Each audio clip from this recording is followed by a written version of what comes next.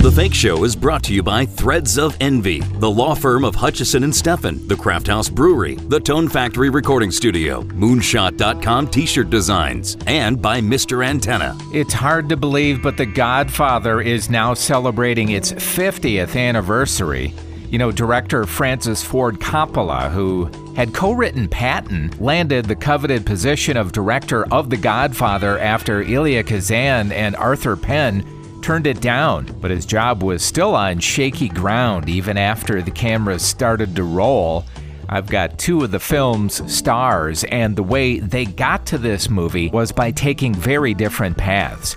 Later, Gianni Russo, who played the part of abusive husband Carlo, talks about how he got to the film, but my first guest is the legendary Talia Shire. Talia, welcome. And when your brother Francis was working on The Godfather, did he have you in mind for the coveted role of Connie? Oh, gosh, no. And in many ways, I don't think I really, honestly, I shouldn't have even been in that movie. I auditioned many times, and I was told to forget about it, and I had one last audition in New York City. And I'll tell you why I shouldn't have been in that movie, really. My brother's job as director was not secure at the time. So the last thing you need is your sister, right? Oh, boy. But it was tough because although I had a training and I went to drama school, I have to tell you, movies were still new for me. And in one of my scenes, I walked right into the camera and knocked it over. I heard about that scene, and I also heard that at the time, and he was kind of known for this, Marlon Brando sort of came to your rescue after that happened. Oh, what a generous actor. What a generous actor. Yes, I walked into the camera. I knocked it down. By the way, I always knock over cameras. That's the thing I do. The camera. In Rad, I knocked over the camera. But nice. He did come to my rescue. He was wonderful. He knew I was afraid. And he came to me, he hugged me, and then we all went back to work.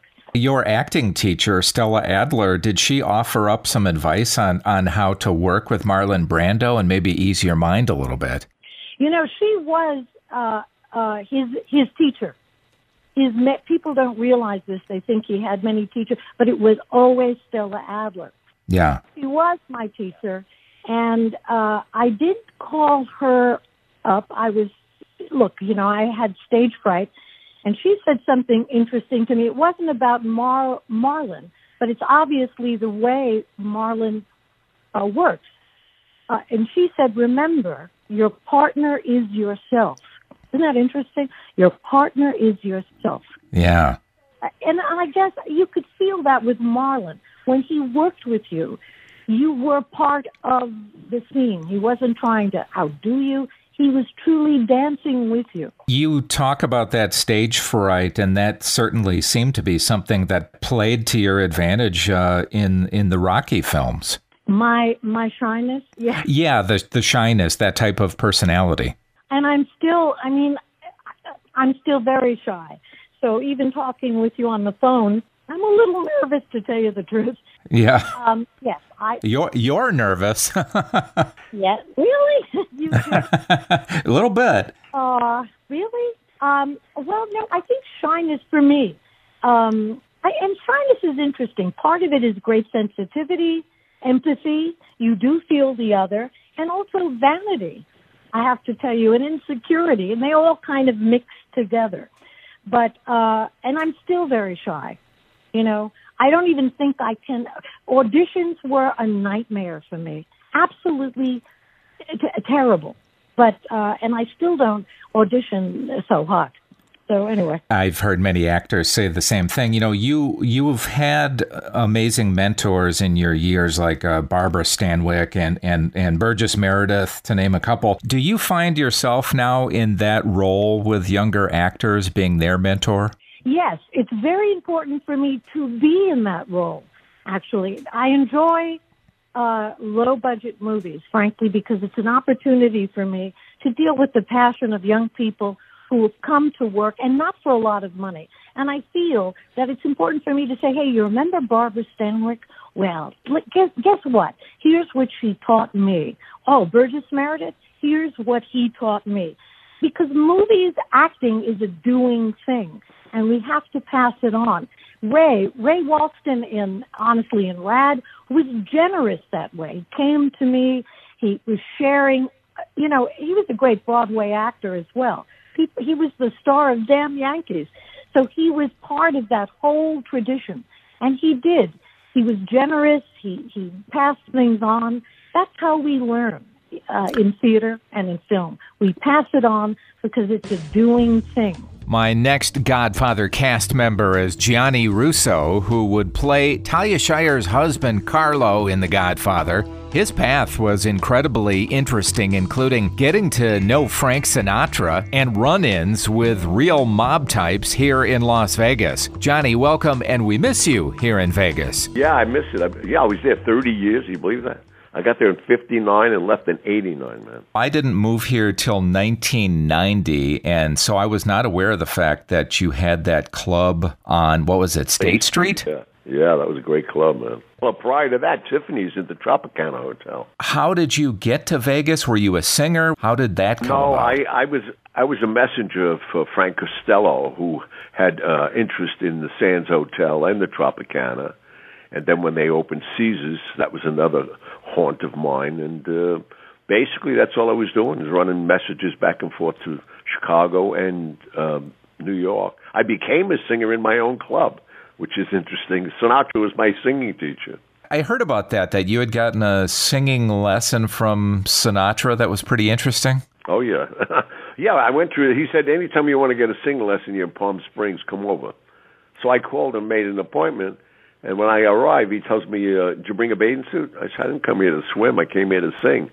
Yeah. He said, go in the cabana and get a bathing suit. So I put a bathing suit on, and we go out to the pool, and he said, hold your breath as long as you can, and submerge yourself in the pool.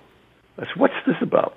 He said, just do what I'm telling you. And I did it, and only to prove to him that what he was saying to me, what Tommy Dorsey told him, you need to build your lungs up for your breathing to sustain notes.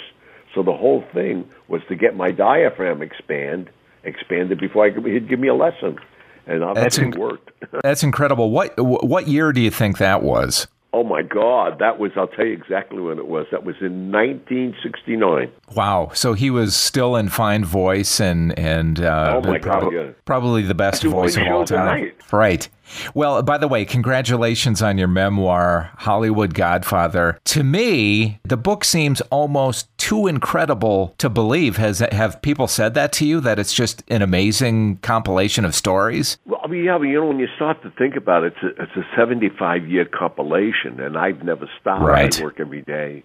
So with that, I mean, it's unheard of. I got to know 6 presidents, 3 popes, traveled the world, had confrontations with Pablo Escobar, Saddam Hussein.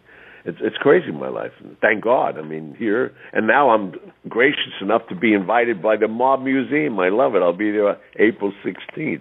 Have you been to the Mob Museum? No, and I knew when Oscar Goodman was trying to do it in a different location years ago, and thank God that he spearheaded that and kept...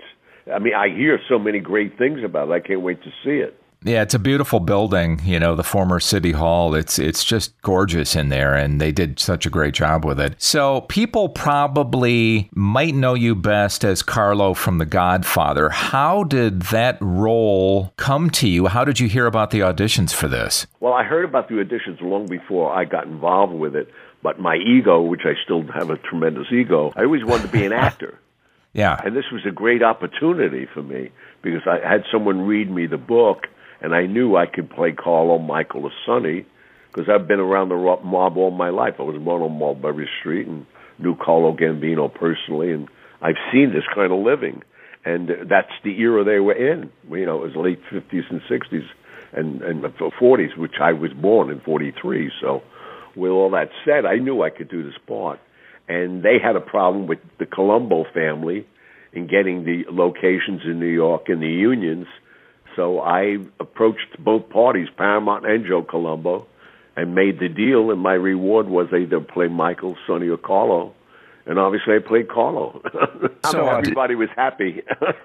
Did you also audition for the part of Michael? Well, it's so interesting. I did a test at Channel 5 on Boulder Highway. I played Michael, Sonny, and Carlo. While I was in Vegas, I owned jewelry stores. I was doing my own commercials. So I used that camera crew, and that camera crew changed my life. Here I am 50 years later talking about a movie that became a classic. You mentioned it. You said not everyone was happy about it. I know that Marlon Brando was not so impressed with you initially, right? Oh, yeah, that happened at the rehearsal. Because even on they said, do not approach Marlon Brando, do not have eye contact with him. So we had our first break, and he comes to me. So I figured, I'm not doing anything wrong. And he said to me, you're a big TV actor. I said, no. He said, you got a big movie coming out. I said, no. He said, well, you're not on Broadway. I know everybody on Broadway. I said, you're right. He said, who'd you study with? I said, study what? And that's when he called Coppola over. And he said, this guy's got to be a great actor. You know, he undermines my family. He broke down the whole script in front of me. Then I realized how important my role was. And I'm saying to myself, this guy's trying to get rid of me. And I just had a big party, and nobody could believe I was in the movie anyway. And I'm saying, if this guy gets me fired, I'll never be able to go back to the neighborhood. Nobody will trust me. And so I called. I didn't know protocol on the set. So I dismissed the director. You can't do that. So I dismissed the director, and I put my arm around Brando. And I walked him out of earshot of everybody else. I don't want to embarrass the guy. And I got nose to nose with him. I said, let me just tell you something, Mr. Brando. You screwed us up for me. You hear what I'm telling you? I will suck on your heart. I will kill you here right now. And he looked at me, and he stepped back. He said, that was brilliant. He thought I was acting. And he became my friend till the rest of his life. I was his friend till he died. And I'm hearing about the one of the most famous scenes in the movie, the wedding scene. He actually did this mooning thing as a prank. Yeah, they started this, Robert Duvall and Jimmy Carr. They had this thing where they're mooning and who could moon the most people at one time. So he won, obviously. We had 700 people there. And he dropped his pants at the wedding scene. I mean, I felt bad for all the little kids that were up in front to see this old man's ass. But I mean, he's crazy. And probably a few other things, right? Yeah, hello. Yeah. Well, I mean, obviously, the most famous scene that you were in the film is where you're taking that beating from James Caan's character, Sonny. It looked real. How real was it? Well, it got really real, and Jimmy, with the garbage pail covers, chipped my elbow, and then when he got out of the car, he threw that bat at me, hit me in the head, so I had a lump on my head. But the last part of that scene, when I had to crawl out from underneath where the garbage pails were, and he drop kicks me, and we choreographed it, and I never got hurt through the whole rehearsal, the whole day. And then Jimmy got out of order, and he lifted me up when he drop kicked me and broke 2 ribs. And I said to myself, wow, this business is tough. I'm not doing fight scenes anymore. And how did he feel about that after he actually did kind of nick you up a little bit? Oh, he didn't care. Jimmy Caan's a strange guy, man. Yeah. He really thinks he's Sonny Corleone. That's what's so funny. I know that there's a connection between you and John Gotti and Pablo Escobar. Can you tell me about that? Well, yeah. I mean, I had a problem in my club in Vegas, where I killed one of Pablo's guys in self-defense. He already stabbed one of my customers, a woman, and then he stabbed me, and I shot him. And, because fortunately Ralph Lamb gave me my gun permit many years before that. So with that said, I had to go see John, and John didn't like me to begin with, because if it ain't about John, it's not about anybody. But he arranged for me to go see Pablo, and thinking I'd never come back, and obviously I'm here, so I did come back, and straightened it out, because they were going to kill all my family first. They were Marielitos. That's what they do. It's amazing to me, too, because if memory serves, did you not go on Victoria Gotti's reality show? That was my record company. My record was just coming out, and they said, let's do her show, and they're going to play the thing. I said, I don't want to do that show. And I don't want anybody to think I was after Victoria Gotti and forget about it. So it was a record promotion, which I'm sorry I did. Gianni's bio is really a great read. He certainly lived the part for quite a few years, and The Godfather has certainly stood the test of time as a masterpiece and the greatest mobster film of all time.